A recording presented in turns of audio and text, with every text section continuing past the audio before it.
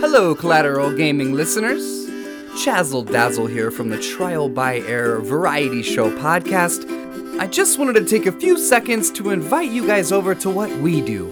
No, it's not video games, but we do invite really awesome and unique bands from all over the world. We dig deep into their souls and find really cool stories to tell you, and there's tons of music every week, so subscribe to us wherever you subscribe to your podcast. We look forward to having you. I'm Ashley Chancellor. And I'm Megan Gomez. This is Collateral Gaming.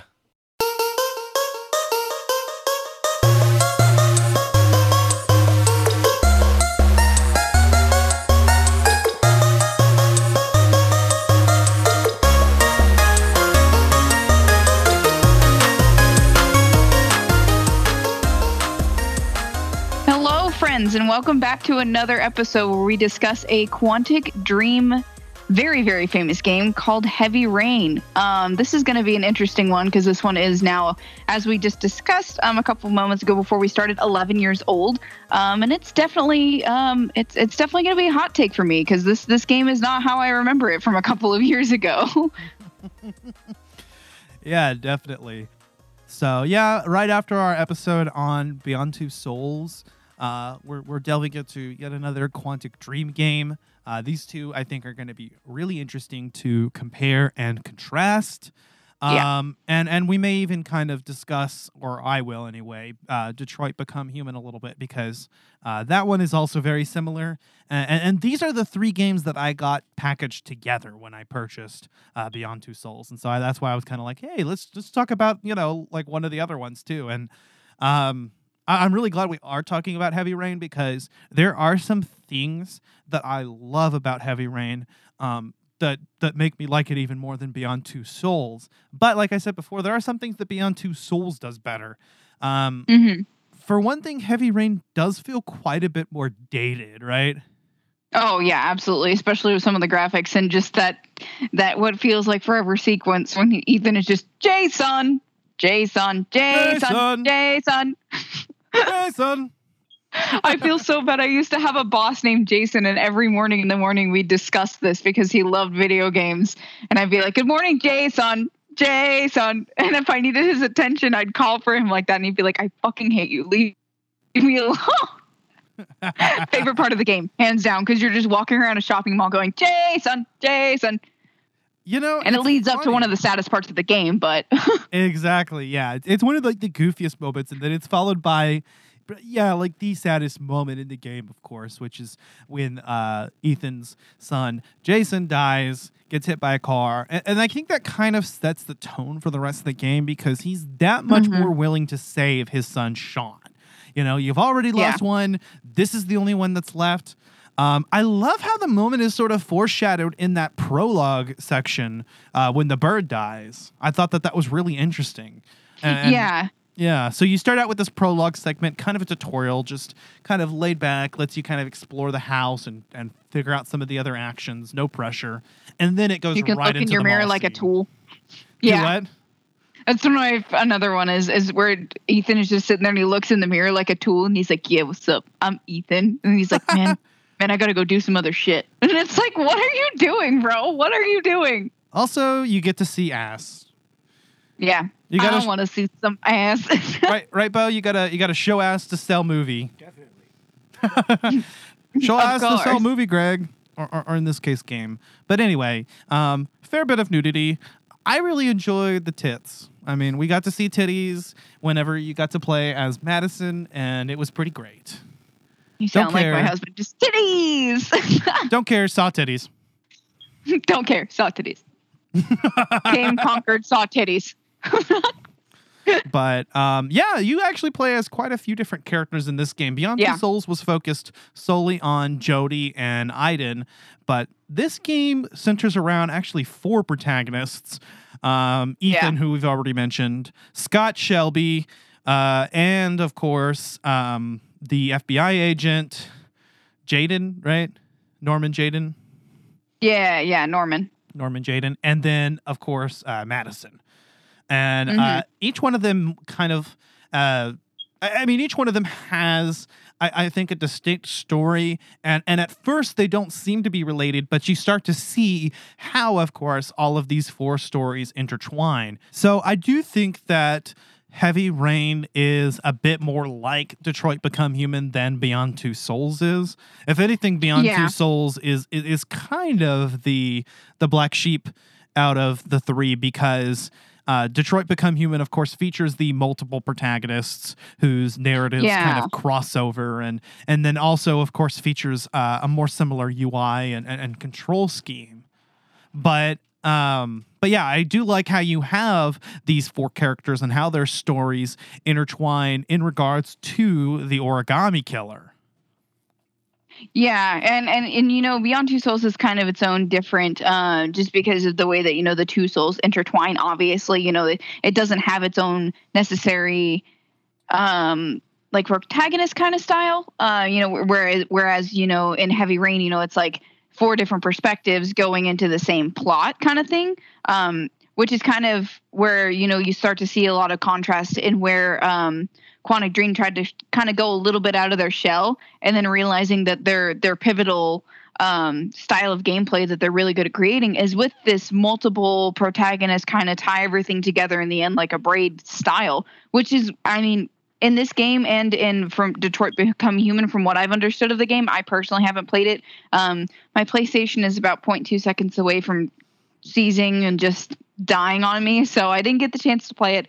But from what I've heard, they are very very similar but different in a lot of ways like that as well. Yeah. One way in which, you know, Heavy Rain does distinguish itself between the other 2, and I mentioned this in the last episode, was that, you know, whereas Beyond Two Souls, you know, delves into the fantasy and the supernatural, Heavy Rain takes place in a fully realistic setting. You know, in a very human setting. A very human setting, and dealing with human emotions, and, you know, how far people are willing to go for the people in their life or for their own ideals. So it is a very interesting story. I love the murder mystery dynamic, and I love how it's not immediately clear how all of the characters' stories intertwine, but eventually they do, and they do cross over each other, and they encounter each other, and just constantly switching, every chapter switching to another character really just changes the whole dynamic. I think Beyond Two Souls makes up for it by throwing the stories all out of sequence.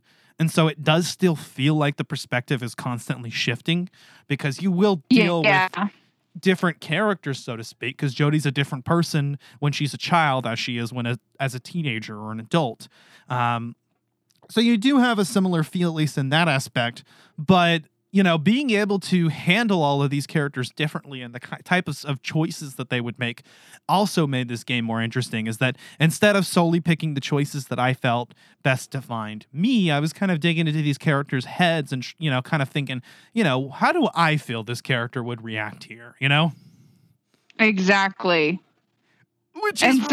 And go ahead. And going back into Beyond Two Souls, it's like, because the characters are from the same developer, I'm like, man, like, how the fuck would Jodie react to this right now? Like, she'd lose her shit. Yeah. But I feel like she would definitely make it through, because she's a very strong character in that respect. You know, what was interesting, though, in that whole pursuit of, you know, trying to decide how these characters are, is particularly with Scott Shelby, because, you know, the whole time I saw him as this wholesome gentleman, and I made decisions in that way, you know? I made good decisions. I beat up the dude in Lauren's room, Mama, you know? I'm a good boy. Yeah, and I tried to be sensitive and gentle and comforting, and I really, really liked him. He was one of my favorite characters because he just seemed like such a warm person. And what do you know? He's the Origami Killer. Complete twist. Blew my mind. Had no idea. I do love how, you know, several of his thoughts, though, when you kind of go back and play the game again, a lot of them do kind of seem to have this double entendre quality to them, you know? Yeah. Also, it almost just seems like when you play it back, but like your first playthrough, when you realize he's the killer and you think back on those thoughts, it's like he was freaking lying to himself. Like, I don't know if maybe there's like a point where he experienced some trauma that maybe wasn't discussed in the game, but this dude seems to completely forgets who he is. And he's like, yeah, man, like these poor kids, gotta save them. And then like all of a sudden you're just like, fuck yeah. Oh, fuck, man, I killed those kids. Like, I'm the killer. And you're like, huh? Like, it's like the most interesting ending, but something you'd never expect. And it's one of those things where it's like, you're doing like, you're watching a horror movie, for example. I know that this is kind of a tie in horror movies a lot, where it's like, oh my God, who's the killer? And it's like, it ends up being the one girl you didn't expect, or the one guy you didn't expect, or something. And you're like, what the fuck? It's Right. just one of those things that throws you for a complete loop. And I think this game is very, very good at executing. Also, this man's just absolute disassociation from who he was in the past. Like, he just completely disassociates and creates an entire new identity. And it's interesting that no one has a single clue, you know? That's probably the best explanation, because he does seem like a very different person, and some of his internal thoughts, which of course at any point when you're playing a character you can hear their thoughts, which sort of gives you a clue as to where you should go or proceed. Mhm. But some of his thoughts do kind of seem to contradict, so maybe it's possible he did completely dissociate. I mean, after all, obviously Scott feels fully justified in what he's doing. I think he feels bad. I don't think he wants to kill children. And it Yeah. does seem like he had very real, genuine feelings for Lauren. I mean, after all, Yes. I saved her as Scott. If I'm the killer, why the hell would I do that?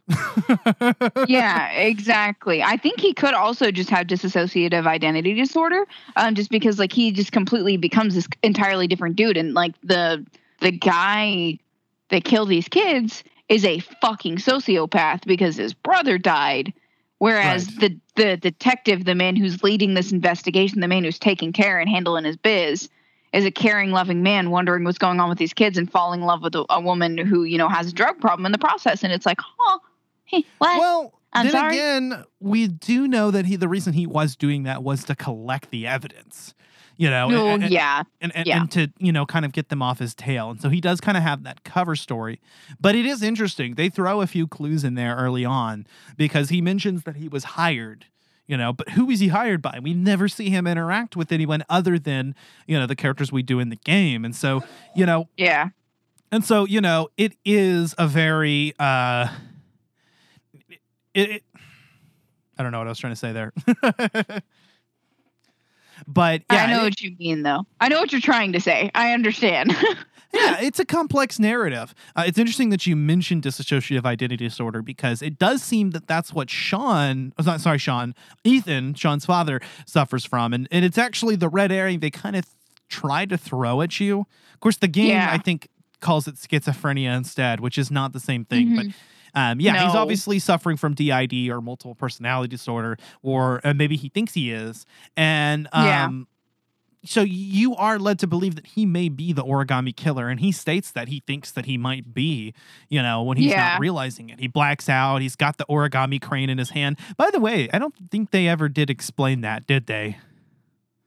The concept of the animals. Well, why does Ethan have the crane in his hand?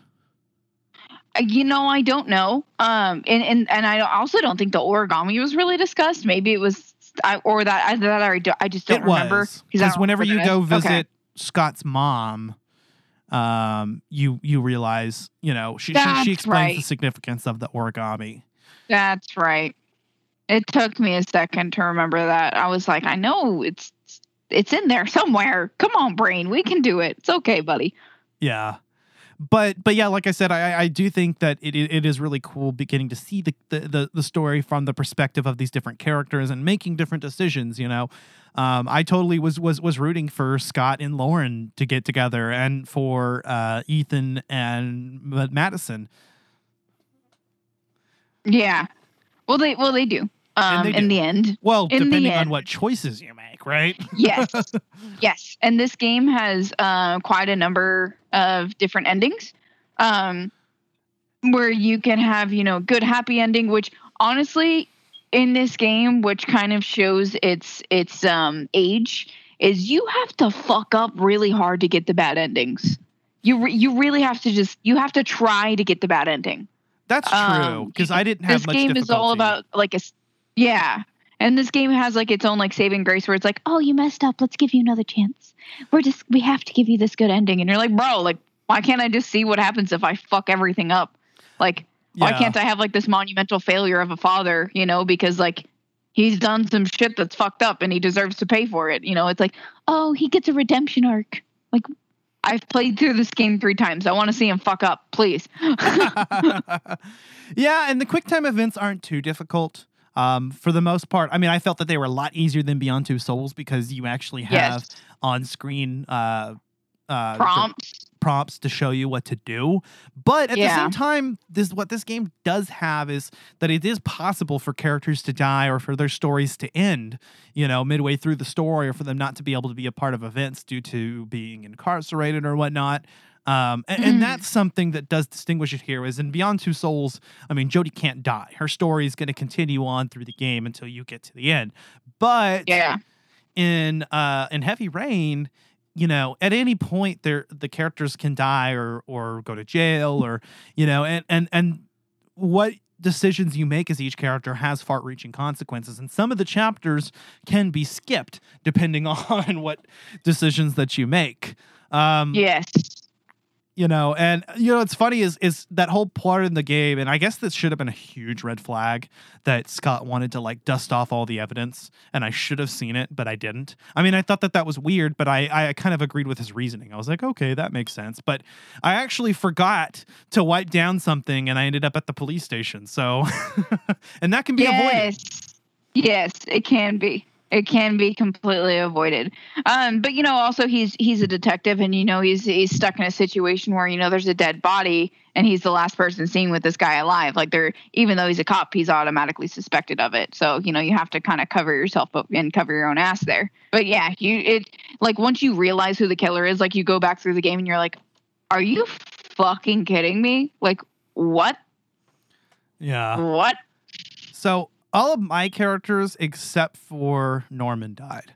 And what sucks is early on in the game, I really didn't understand, and I ended up taking the Tripto instead of making it to the bathroom. And I later learned that I could have made it to the bathroom and not used the Tripto. And so I think it's because I used the Tripto that one time that later on in the game, when he's putting the evidence together and he seems to be figuring it out, he just dies in the middle of that. It sucked. Yes. I didn't know what to do. He just died there. And I was like, man. Yes. And he was going to figure it out, you know, and he totally knew, you know, that the other cop, Blake, seemed to be in on it. And I think he was, because they didn't make that clear, at least not in my playthrough, but it seemed that he might have been aware of what Scott was doing and was covering for him. Because he did seem awfully convinced, you know, or he did seem awfully determined to throw, you know, the scent on to other people and incriminate other people, you know, as quickly as possible. Yeah. He was a bad cop, by the way. He broke so many rules. Yeah, definitely a lot of dirty cop action there, and lots of, you know, you do get to see a lot of what happens behind the scenes and in police stations, where it's like, you know, I'm going to use the name of the title here, but heavy discussions on, you know, how cases go, how things, you know, will turn out, you know, how do I do this? I have to solve this, you know, I have to help this family, or, you know, just how, you know, you can see a perspective of how a lot of detectives and cops think. And I think that's where this game kind of shines, is, you know, the murder mystery of all of it. It's like a living Clue game, but with an extra horror added to it. You know, it's like, who is the killer? Who did have the candlestick in the bedroom kind of thing? And there's not a lot of games out there that I personally know of that have this kind of narrative. You know, it's like, figure out who the killer is. It's, you know, it's like you can play like Friday the 13th where you're playing as Jason, and, you know, you can do all that shit. Jason. But like, but like, you don't get the opportunity to have like a lot of games where it's like, who is the killer? Who done it kind of thing. I love the murder mystery aspect. I think that's what I enjoyed more about this game than Beyond Two Souls. And I really did enjoy all of the characters because they did seem all to be good-natured people. And a lot of that can be skewed a little bit. But for instance, you know, with Agent Jaden, of course, I was erring on the side of being a good cop and not wanting to resort to violence. Exactly. I jived with that character. That seemed to be who he was as a person, which actually really sucked when he died for me. I was like, man, I did enjoy his segments quite a bit, though. He might have been my favorite to play as, but I don't know. I also really liked playing as Scott, too. But Yeah. I love the whole Airy thing and being able to scan for evidence. That was really cool. Made me feel like I was playing, like a crime investigation type game, and being able to find evidence that I might have overlooked and whatnot. Who is your favorite to play as? I would say the exact same, simply because I'm a crime junkie. I grew up sitting at the dinner table watching NCIS, CSI, stuff like that. It's the reason why I went into the medical field, honestly, is because of Ducky in NCIS. So, I grew up watching that, and, just being the crime junkie that I am, it intrigues me. I like to, put pieces together, solve things and theorize and stuff like that. Hence the reason why I also watch Marvel, because there's lots of Easter eggs and everything. But, it's cool to be able to play a character where it's like, oh, what's this? Let me scan it. It's just simply cool. I love the investigation and the mystery that shrouds this entire game of who, like I said before, whodunit. It fascinates me. Yeah, it's a crime game, and I love it. Fans of crime shows and true crime podcasts and whatnot, I think, will get a kick out of this game. Because it very much feels like that, whether you're into CSI or Criminal Minds or SVU, I think, or NCIS or, I think that you'll get something out of it. It is a lot of fun. Another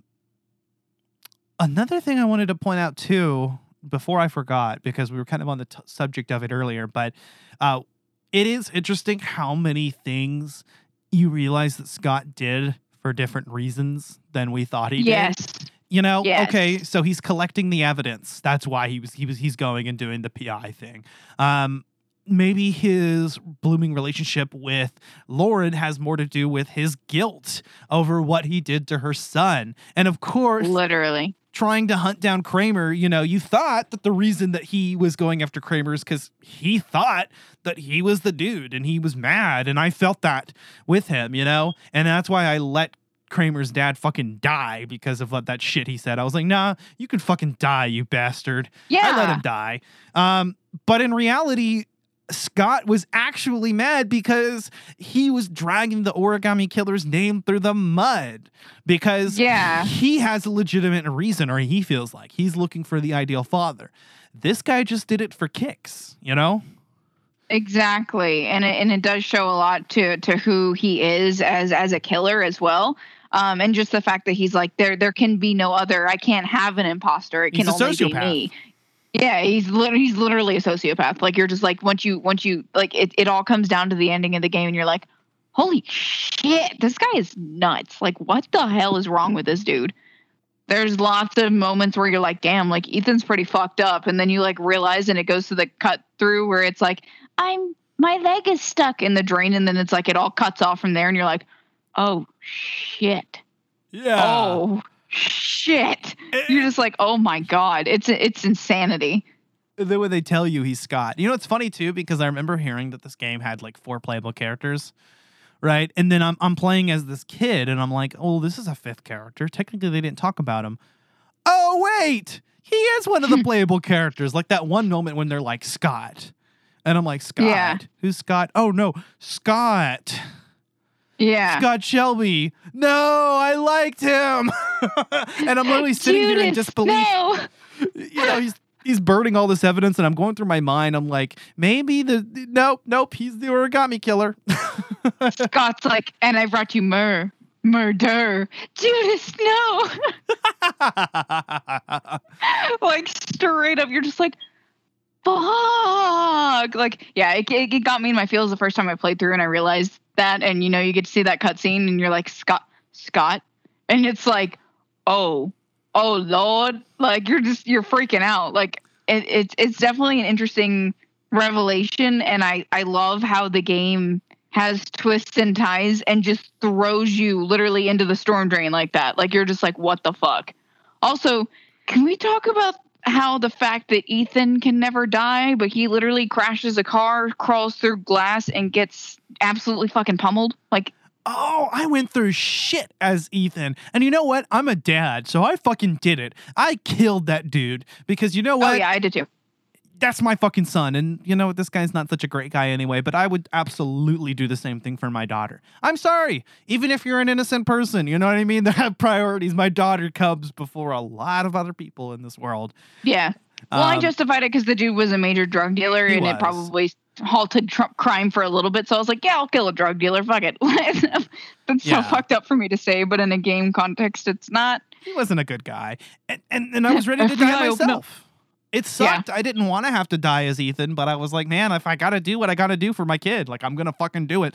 And then I found out you don't actually have to complete all the challenges. Apparently you can still get the address. Like, he can figure it out, or one of the other, like Madison or Norman can figure it out for you. So I kind of kicked myself in the foot there. But at the same time, that's kind of the point. You don't know. So for me, as a father, I'm playing a father, you know, there's absolutely nothing I wouldn't do. And so that's what I'm going to do. I'm going to be the character that's just going to do that. You know, break laws, put himself at risk. And he fully realizes, he's like, yeah, I'll turn myself in after this is all done. He's like, I actually do think I am the origami killer, but I have to save my son, and I'm the only one that can do it. So, you know, I'll turn myself in after this is all done, but I'm going to fucking do it. Although it is kind of funny how he does get off scot-free. I mean, everybody does. Yeah. Just like, I mean, how does the law work? If someone threatens your child or threatens you with death and forces you to do things, I guess you don't actually get in trouble for that in real life. You know, I don't know necessarily, because I mean, if you commit a murder while you're coerced, it's coercion, but you still commit the murder. So it all just kind of comes down to it. You know, it also just depends on your mental state, things like that. Because I mean, you could be under Stockholm syndrome and not even realize it. You know, you're with a dude, with a girl, with, you know, a whatever, you know, because I don't want to specialize in just two genders there. You know, you could just be with this person and, you know, they coerce you to, you know, commit a felony or commit a murder or steal a car, you know, just whatever. And that's coercion technically, because you're not in the right mental state, because you're completely dependent on this person. So I don't know exactly how that would be. I'd also don't want to look that up and then have the FBI come pound on my door when I'm looking this up for a game, you know, like, how does this work? Because none of them got any trouble. Like, they all got off scot-free. FBI, open up! Like, shit. Damn it. I mean, I think that because you were coerced into doing something because your own life was threatened or someone that you love, I don't think that would qualify as, you know, like you know what I mean? I think that there should be, that's a special circumstance, right? But I don't know. Yeah. Even so, you know, and then afterwards, you know, if you play your cards right, you get to have the happy ending where he moves in with Madison and Sean, and it's nice. I did save Sean, which, by the way, like you said, they do give you a lot of chances to do that. I think mainly because they didn't want you to really feel like, oh, damn, I fucked up and like now, you know, I got the bad ending. Like, no, like you can get the good ending if you try moderately hard at it. But I did kill one of my characters off. I didn't get the best ending. So Yeah. I mean, also alternatively, it all depends on, you know, maybe they brought the evidence forward and it, you know, after seeing, you know, that this cop was literally a sociopath and was killing these kids, and then led the investigation, quote unquote. You know, how that would all tie. God, that intrigues me. I wonder how that entire court case would go, how the jury would react. It's like, I was coerced into shooting a man in the head, but my child's life was at stake and he was drowning in a pool in a fucking warehouse. Yeah. But okay. I mean, that is definitely circumstantial. And obviously I think he could prove it. He's got the recordings and everything. So yeah. And maybe that's how he got off scot-free. Right. Scot-free. Yeah. He got off scot-free. Literally. Scott can actually get off scot-free. I believe if you let Lauren die and Scott wins, you know, the other characters don't save Sean. I believe he does actually get out of it. But oh yeah, I wouldn't know because I try to save her every time. Right. But I think that, I think it's totally possible that Scott can get off scot-free. But if you leave Lauren alive, she finds out and she kills you. And I love that moment, you know, if Scott dies, that, you know, she stands on his grave and she spits on it, yes. Great. You know, She's like, fuck you. I'm like, yes, honey, get it, girl. get it. Yeah, I was just it's such a cool story. I really liked it. It's definitely very well written. Now, as far as the voice acting goes and the graphics, it does feel quite a bit more dated, like I said before, than Beyond Two Souls does. But if you can look past it and understand that this game is from the early PS3 era, it still is definitely worth checking out. And I think you'll have a good time with it. The control system is a little awkward. The whole having to hold R2 to walk around is weird. Shaking your controller.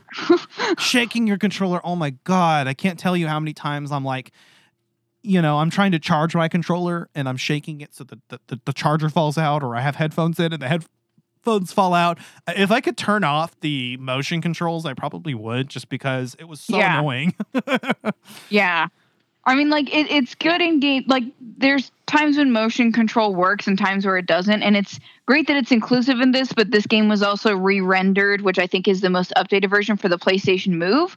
And, if you don't have that at home, if you just want to have a simple gaming experience, I don't want to be shaking a controller around, because I personally get really scared of messing the controller up, because controllers aren't cheap. Even with The Last of Us having to shake the controller to do the batteries.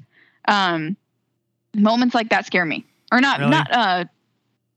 Is it The Last of Us? I feel like it is. I seem to remember that. I know you do that in Outlast too, where you shake the controller and you tap it.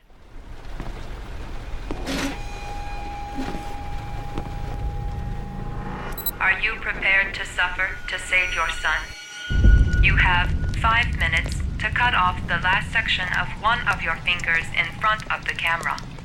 If you succeed, you will get your reward.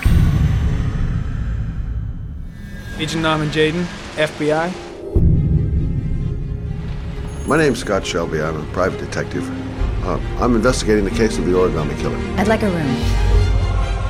Madison Page, 27, Dingle.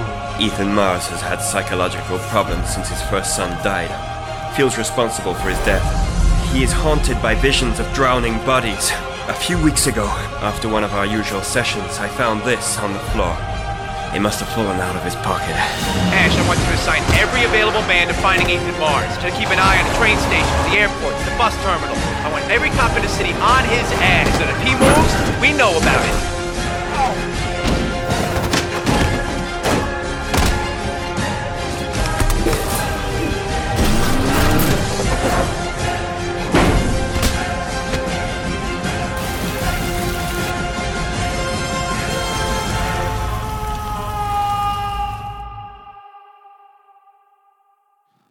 It always freaked me out because especially sometimes it didn't feel like I was shaking the controller hard enough, so I'd have to shake it harder, and I'm just like, I'm gonna break something. Why do I hear a rattle? What's going on? I don't like this. Yeah, I understand. It did seem a little jarring, but it does make the sequences just that much more tense. This game, out of the three, definitely seemed the most tense. There are sequences where you're stuck in a car and you gotta hit the car. You gotta hit the quick time events fast enough. Where you're about to get thrown into a fucking car demolisher or whatever you call that. Car crusher. Yeah. Yeah, a car crusher, or you're stuck in a car in the water, or you're facing oncoming traffic and you're about to smash, head on. There were so many tense segments in this video game, and having to get the motion controls just perfect made that even more difficult. One action that I messed up on quite a bit when it was in the middle of a quick time event was when you had to tilt the analog stick up and then circle around. Sometimes I didn't get that right when I was trying to do it quickly. Yes. That one bugged me probably the most because I'm like, it's this game, and it has a pretty good tutorial sequence, but those kind of quick time events, you only do them on the spot. And if you don't get it right the first time, you don't understand how to do it later. So you're just you're setting yourself up for failure, essentially. That's one of the cons I have of this game. Right. Which is good that they give you a good tutorial, but technically speaking, there is a lot that you can miss. So But they do give you a few sequences that aren't as important before throwing into these high-tense situations where I think a character can actually die or the storyline can be altered too much. But I definitely felt tense all the way throughout. And I'm glad that my characters all at least made it to the end of the game. Absolutely. So... Didn't kill everybody off like you can in Until Dawn. Right. And Until Dawn, I also managed to keep characters alive. But I also kind of used the internet a little bit to help me with that. I didn't want to spoil the whole plot or anything, but I did want to make sure that I made choices that wouldn't leave characters for dead. So I did cheat a little bit with that one. This game, I kind of went in blind, though. I actually didn't know much of what was going on. And I'm glad because I was, I had to make decisions not being fully aware of, the consequences potentially of those decisions. And I think that's the ideal way to play this game. Yeah. Yeah. Cause there's a lot of different ways this game can go and you can ruin it for yourself very quickly. So I recommend, if you are going to go into it blind, see what reaction you come out with, see what ending you come out with. It's a very interesting game that you can get a lot of different, clues and configurations just from the way that you personally play, which is the reason why I honestly suggested this one and Beyond Two Souls, because they have their own uniqueness about them, and it really gives the player a chance to play a game that they want to play it. There's not many games like that. The only other game that I can think of, that's more similar to a normal game, besides a storyline like this would be Vigor. Encounters out in the wild can be, as quick and as quick as you want them to be. They can be as dangerous as you want them to be. Basically there's a time limit, on getting your supplies, but, you choose how you want to play to get what you need to get. And ultimately that's kind of similar in both of these games as these games, they do show you that actions have consequences, Definitely. There's lots of games out there that don't show, that, the decision you made to, punch somebody in the face like Commander Shepard does in Mass Effect, has consequences, and it shows the very humanness that we have, our humanity and a lot of Quantic Dream, it seems to be, is inspired by that, by our sheer humanity, and how we choose to live our lives, how we choose to make decisions, how we choose to be our own type of human, which is interesting because, the latest game is Detroit Become Human. It's all about discovering how to be human, how to have humanity. And it's really what sets us apart from, everybody else. And even in video games, we haven't encountered any aliens yet, but I'm sure that's how it's going to set us different from everybody else. It's just our sheer humanity. Right. I'm only human. You're only human. And this game definitely did a great job conveying that through the writing and direction. It did win 3 BAFTA awards, and I don't think it was because of the voice acting. No. There wasn't a lot of energy in that. Jason. But there definitely still is quite a bit of emotion all the way throughout. The music even contributes to that. I like the soundtrack. Yes. That's one of the things that's also captivated me about, the Quantic Dream is they have a really good essence of giving a good storyline to the soundtrack itself. It's very cohesive. It ties together.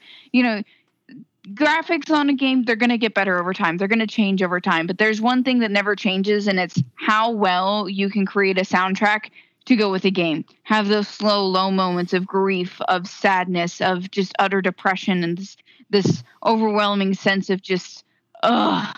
And then there's moments where you win the victory, you get the trophy, whatever it is, and there's not many games that can portray such emotion as the soundtracks in these games. They tie you in. It's a good way to get a good game is look at that soundtrack, see, how it all gets together and intermingles with unfortunately, in this game's case, it was not the best, but how it also intermingles with the voice acting, because that's really what's going to draw you in.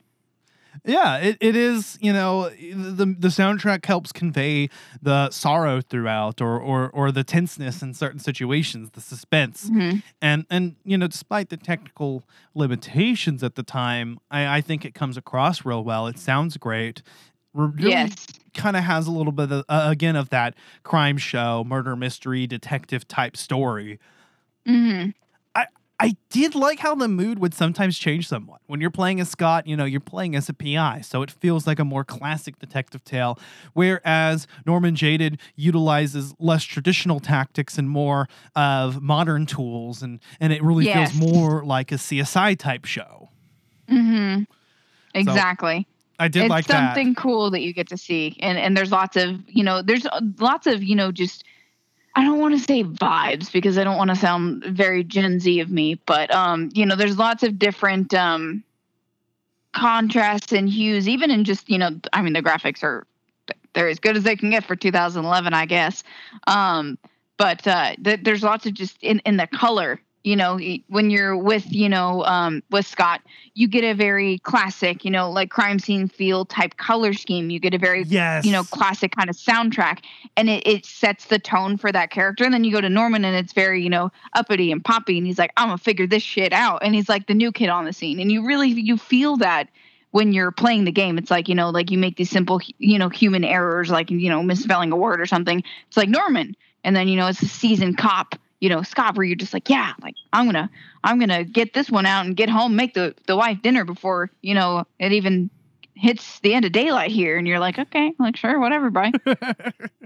And then, of course, you've got Ethan, who is the parent that's desperate to save his child, willing to do literally anything in order to save him, and puts himself in these perilous situations.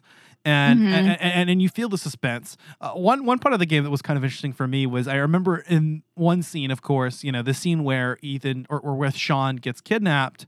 In the next scene with Ethan, they ask you to recall details, and I actually had some difficulty with that. And then the game kind of has that shaky word, the shaky text and everything. And so it's kind of cool because I myself couldn't recall specific details like what color clothes Sean was wearing. So yeah, because it's one of those things, exactly. It's like, especially if you're in your normal routine, just doing something with your kid.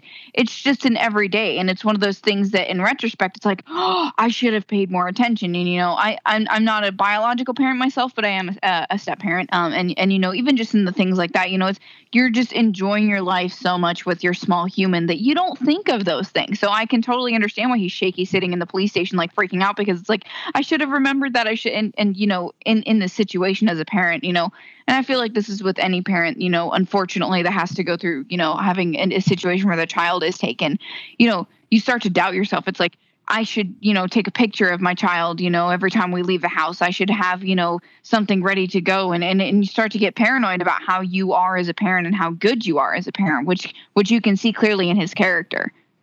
He is a good parent, and I fully believe that. And then, of course, and despite how unqualified he may be, as a professional in these circumstances, he's not a detective, he's not a police officer, or an FBI agent. He still does whatever is necessary, and he doesn't have the training to remember specific details, and that's what makes his moments all the more desperate. And then, of course, absolutely. And then, of course, you have Madison, who's just stuck in the middle of this, a complete bystander who ends up throwing herself into the situation because, she, I guess, is an honest, good-hearted person. She's just a good lady. She's a nice lady. That's all I have to say about her. And she's hot. Oh, yeah, she's very pretty. So, titties! Fuck yeah. What did you think about, what did you think about that, Bo? About the titties. Okay. Bo gives 2 thumbs up. I guess. I don't know. Bo is demisexual, so I guess because he didn't have like a connection with her, he wasn't sexually attracted to her. Is that fair. how it works, Bo? I guess so, yeah. Yeah. I just thought it was the bi panic, but it could be could just be the demisexualism. I'm sorry. What? It's the gay panic in you. Yeah, titties, great. I didn't catch any of that. I don't know what she's saying. Yeah, it's okay. It's okay. It's okay, buddy. You'll get it when you're older. Okay. Yeah, well, when you listen back to this episode, I guess. But yeah, Heavy Rain is just so much fun. I remember just being completely captivated by it, and I couldn't stop playing. The chapters are quite a bit shorter, but there are a lot more. Does the game feel... Does the narrative feel a little bit repetitive at times? Maybe. Because, you do keep going back and forth between kind of the same things. You've got Ethan doing the trials. You've got the other characters just sort of investigating. But at the same time, I'm constantly waiting for the next thing to happen. And I want to know what that next trial is. And I want to know, how these other characters are going to interact or other paths going to cross. And I did enjoy that quite a bit. Something that Detroit Become Human, I think, does pretty well as well.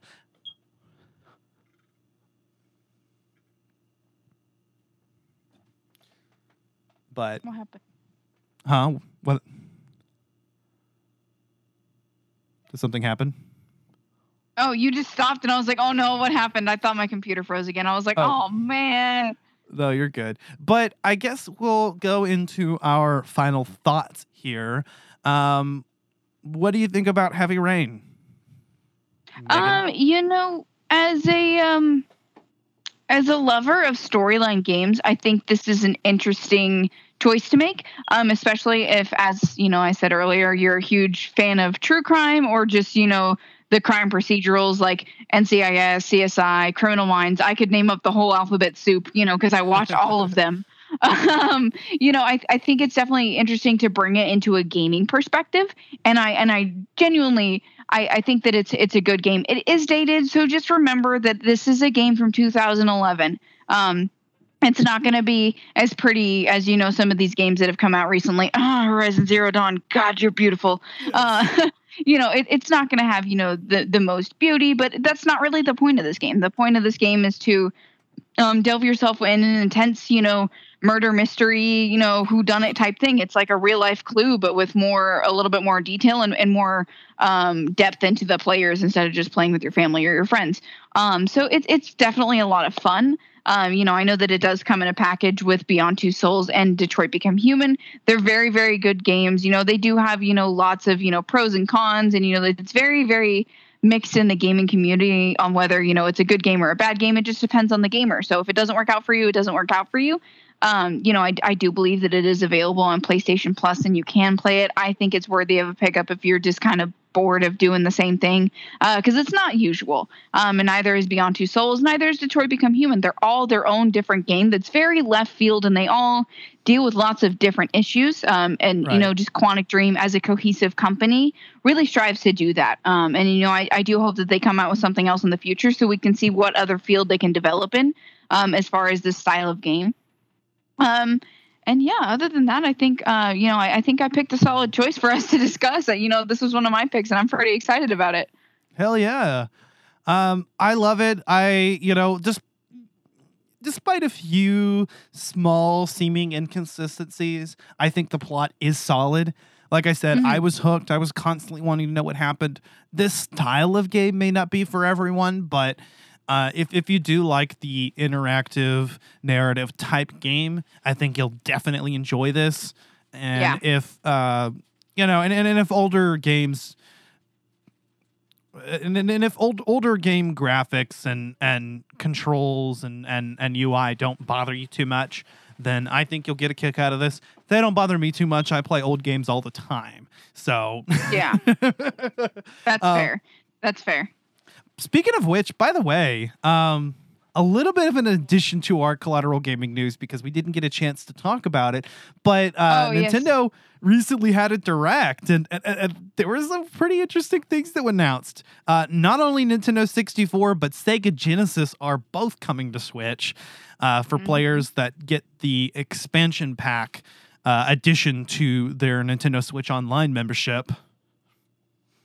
Yeah, how much is that going to cost again? It hasn't been revealed yet. Hasn't been, okay. When it's gonna, they don't have a release date either. But we did get a release date for the upcoming Super Mario animated movie and a cast. Chris Pratt as Mario. Hell yeah. Pratt. Yeah, I love Chris Pratt. He's a great dude. I love him. He seems like a pretty wholesome guy. And I know that there is some controversy surrounding him, but I think he's just legitimately, he's pretty outspoken about his religion, but he's definitely never said anything hateful or I like him, and I love his characters that he portrays, of course, in the Guardians of the Galaxy franchise and Jurassic World. Yeah, and I think he'll kill it as Mario. It's not necessarily the choice that I would have made, but I think it's cool, and we've got Charlie Day as Luigi. I mean, what kind of shenanigans is he going to get up to? Anna Taylor-Joy as Peach, Jack Black as Bowser, Seth Rogen as Donkey Kong. Hell yeah, I'm here for it. Yeah, I personally, I don't watch a lot of Seth Rogen movies, but I can respect his works per se. Charlie Day, I'm very, very excited about. Freaking love him. Jack Black is just a wholesome human being. Also, Keegan-Michael Key as Toad. Can we discuss this? Yes ma'am. I actually did just look up the cast. I'm very, very excited. And then we're also gonna get oh God, I feel like I'm missing somebody. There were a couple more, but yeah. All in all, I mean, I'm pretty satisfied with the casting. Charles Martinet is doing a surprise cameo, I believe.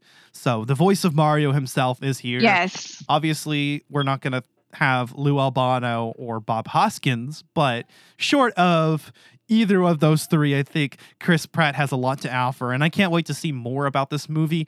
Also, if they cast anyone else as Wario in the sequel that other than Danny DeVito, we riot. I'm going to be pissed. Oh, yeah, no, I'm done. I'm done at that point. I will lose my mind. The only thing that I'm hoping for is if they don't release this shit on March 10th, I will start a riot, okay? They're releasing it in December of next year. So fuck that. You need to release it on Mario Day, March 10th, my guy. Right? I would be okay with waiting a few months just for it to coincide with that. Yes, it's a perfect marketing opportunity. There's going to be a game release for Mario around that time. Why not just tie it all up in a pretty little bow on March 10th? Why not? I don't know. Nintendo always makes questionable decisions, but we love them. Nintendo, I'm atting you right now because I love you deeply. You need to release it on March 10th. Get your marketing fucking team together. So, and they're working with Illumination, so that's going to be interesting. Yeah. What else did they announce in the Nintendo Direct? Oh, we were just talking about it earlier. Hold on. Age of Calamity is they finally released some of the content that's coming in the second pack, which originally was going to come out in November, but now it's coming at the end of October. Yeah, I know that they discussed a couple other things too. I think they talked a little bit about the new Switch that's coming out. Didn't we get some pictures of it? Did they release some more of the OLED Switch? I think they released some pictures of it. Of the OLED Switch. Yeah. I know for the Animal Crossing fans, because I've discussed this recently, we're gonna get some new content. So I'm very excited for that because I'm loving it. Oh, that's what it was. It was Dying Light. Yes, Dying Light is coming to Switch. Dying Light is coming to the Switch. I'm very, very excited about that. Of course, Dread is coming out soon. Can't wait. Yeah, both the original Dying Light and the cloud version of Dying Light 2. So. Mm-hmm. And that's really interesting that they decided to go that route. I guess they realized that the Switch wasn't going to be able to run the game as it is, so they're running it as a cloud-based game. And I think that's cool. Yeah. We're not getting the Coder remake on Switch, but we are getting Coder on Switch. So yeah, well, I mean, they already did that with Plague Tale. They already have a cloud-based game on there, and it seems to be doing pretty well. It's pretty high in the marketplace. So I think they're kind of talking with executives from Sony and PlayStation because Nintendo is all its own. And they've never had such clash with with the other big dudes. I was trying to think of a name. Big companies. God, brain, let's work today. They've never had clash like Xbox and PlayStation do. So, for me, I think it'll be interesting to see what other games we can have come to the Switch, especially because we're getting this new advanced Switch that seems to be a little bit more capable. And Sony did previously fail with this kind of with the PSP. So I'm kind of interested to see how things are going to kind of develop? If there's going to be a lot more cross-play compatibility, are we going to get a COD game on the Switch kind of thing? How is that going to go? Did we ever announce that as a Collateral Gaming news segment, the OLED Switch? I don't know if we did bring it up. I think we talked about it. I think we talked about it after E3 because there were some rumors about it, but it was never officially announced. Right. Well, we were pretty convinced that we might get a Switch Pro, and while we didn't get the Pro console that we wanted, that was 4K and everything that everybody else wanted, we are getting an updated Switch, and I just wanted to wait. Oops. And I just hello. Did you lose me? No, my stupid headphones. This. Yeah. Okay. Oh, it's available next month. The OLED Switch? Yes. It's available October 8th. It's going to be $349.99.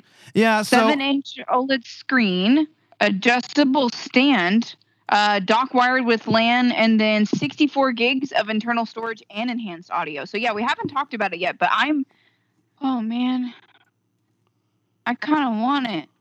Well, I'm in the market for a new Switch because, like I said before, I have a Switch Lite, so I would like to get a full version Switch, and I was going to get one, and then I found out that there might be a Switch Pro coming out, so I'm in the market for a new Switch, and I was okay with just getting the regular Switch, so I'm cool with it. I'll get the OLED version just to get the best version that's available.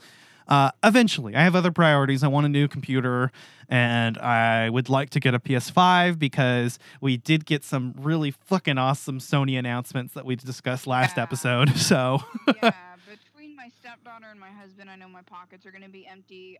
I'm debating on buying Alan the new Switch maybe for an upcoming holiday. I do want to get it for him, but I don't think there's a lot of games that alert to him right now on it. So I think I might end up just building him a PC first. But I know that I definitely want to get him a new console at least because he deserves that. He's literally a golden retriever husband, and he's the best. But yeah, I definitely would want to invest in a new Switch because it definitely looks very pretty. Also, just the fact of the table. Hold on, Megan. Because you're not coming in.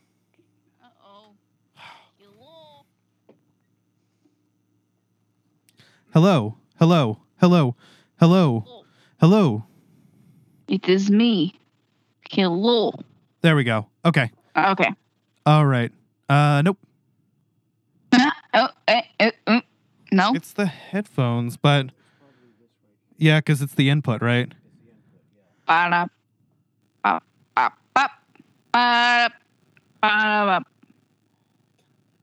Just gonna keep making noise until I'm good. Bop, bop, bop. I don't know what else to do. Hello. Is this better? Can you hear me? Well, hi. My headphones, unfortunately, you have to stick it just a certain way to pick up, and I hate it. It's so annoying. Oh no. Or it's the adapter, and oh, come on. All right. Hello. Fuck. All right. Is that better? Did you get it? Yes. Ha! Well, it only is when I'm holding the cord, so I guess we're going to have to do that. Okay. Okay. So anyways, I was saying I'm really excited. I think I would invest in it simply for the tabletop because my stepdaughter really loves Pokemon, and I want to get her Pokemon Snap so, she can play it. And her little brother is small, so I wouldn't want him, knocking it over. This seems more stable for kids to be around. So I think that might be a good selling point for you as well with Hazel. Sure. So, that's definitely something that's heavy on my noggin. And also it just looks a little bit better. I'm the only thing that I'm hoping with this new version of the Switch is that they upgrade the quality of the Joy-Cons a little bit, because I have heard that they can be quite problematic. So I treat mine very gently. And the one thing that I don't like about it is I can hear the springs a lot when I'm using it. So it makes me very weary of using my Switch because I don't want to destroy it. My husband bought it for me for Christmas. So the thing I'm hoping with this new version of the Switch is that we get better enhanced Joy-Cons that really mask up to, like you could throw a Wiimote at the freaking TV and that thing would, just keep going through the TV, and that thing was bulletproof. But these seem so sensitive and very breakable. So I'm really, really hoping for better Joy-Cons. That's like my biggest takeaway. The joystick drift is obviously a forever issue, but I actually ended up fixing it on mine because one of my analog sticks on my Switch Lite actually broke, and I can't just purchase a new set of Joy-Cons. Yeah. I ordered an iFixit kit. I opened up my Switch and I replaced it. And because the other one was experiencing Joy-Con drift, I went ahead and replaced that one as well. So I do have a fully working Switch now with 2 analog sticks and no drift. So that's nice. But overall, I think Collateral Gaming Season 3 has been super successful. I've loved a lot of the games that we've talked about. I mean, what have you thought about it so far? It's been so much fun. I cannot wait for next season because we have so much coming. Like, y'all are not prepared for this. Like, just the bad game review alone is like next level. So I'm very, very excited. Like, I can't wait to, really pick up on our creative juices and go farther with that. Alan and I are also moving in the next week, so I'll get to have an optimal setup so I can get everything ready for my Let's Play content on Mass Effect. I'm so sorry that I've been, not getting right away on that for y'all, but I know hopefully I'll have some people that watch it because apparently I'm very funny when I game, especially when it comes to Mass Effect. But yeah, I'm really, really excited for Season 4. We have so much coming. We have lots of interesting stuff coming out in the next year, so I can't wait to hear everybody talk about it and us just nerd out about it together because that's a form of therapy for me, is just hanging out with my dudes and talking about video games, because not a lot of people I know like to do that. So I can't wait to just come back next season nice and refreshed and talk to you guys and entertain our audience. I'm very, very excited. Hell yeah. So I have enjoyed Collateral Gaming Season 3 quite a bit.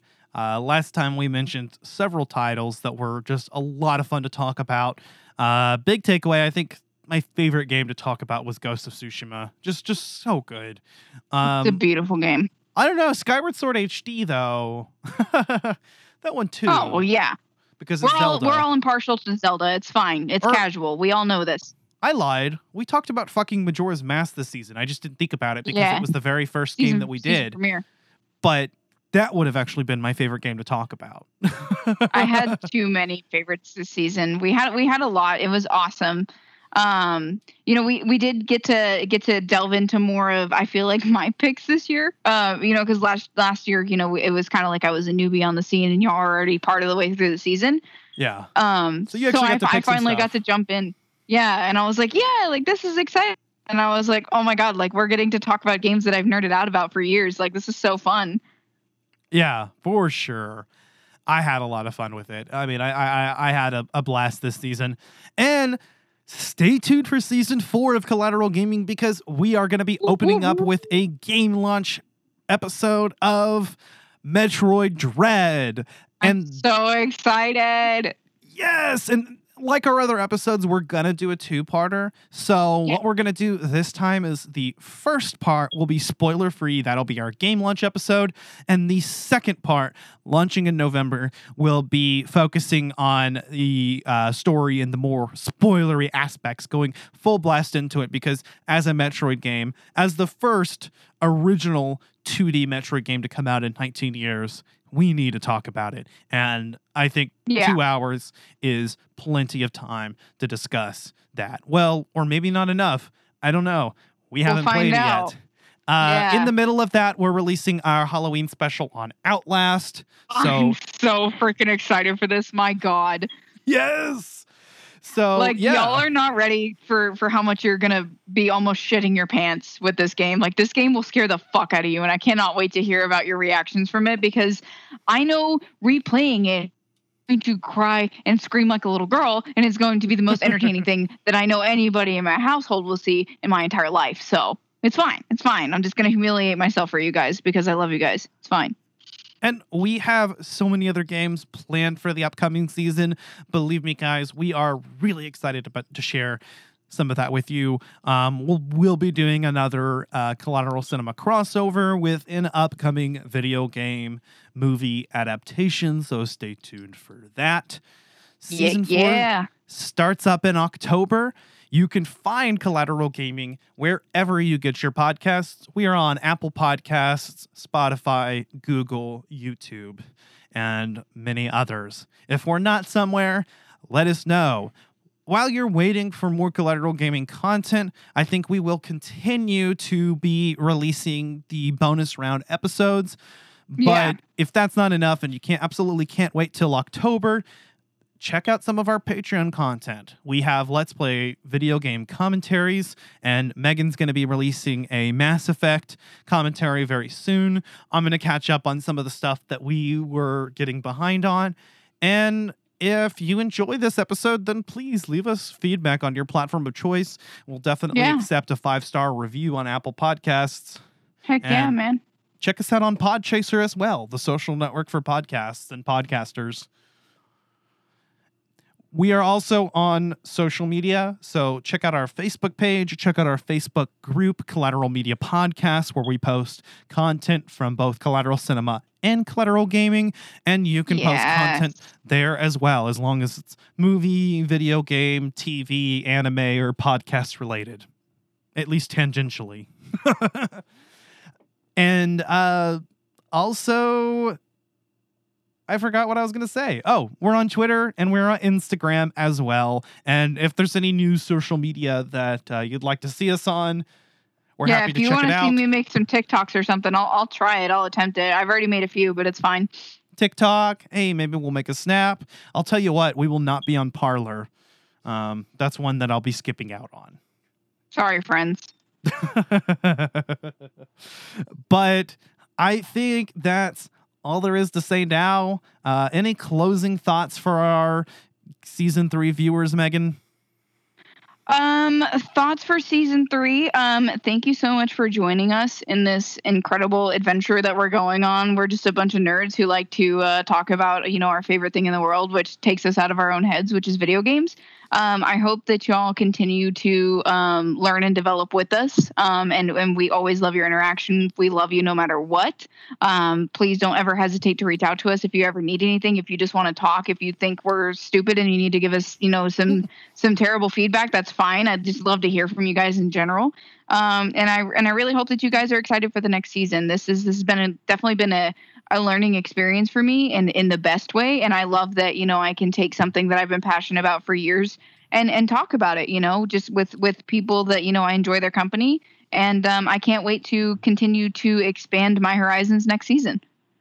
Well said. And thank you. Yeah, feel free to reach out to us if you're a podcaster or streamer, gamer, anybody else that you want to collab with us. Hit us up and let us know. We'd be happy to send you the list of games upcoming for next season, and that way you can jump on any episode. If you have an idea or a suggestion, recommendation that you'd like for us to go over, feel free to throw that our way as well.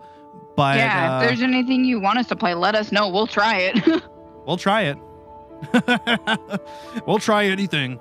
I mean, I'm a try guy. I'll try anything. It's fine. I sat through Zelda CDI and Sonic the Hedgehog 2006. So bring it this way. We can only go up from here, my friend. But that being said, I'm Ashley Chancellor. And I am Megan Gomez. This is Collateral Gaming signing out of Season 3, and see you guys in October. Goodbye, Season 3. Collateral Gaming out. Peace.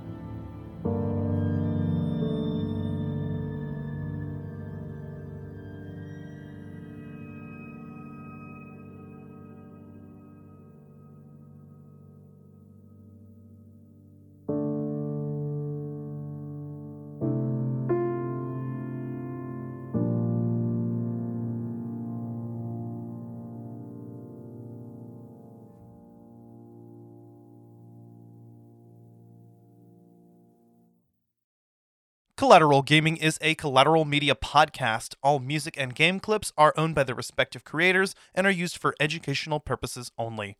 Please don't sue us. We're poor.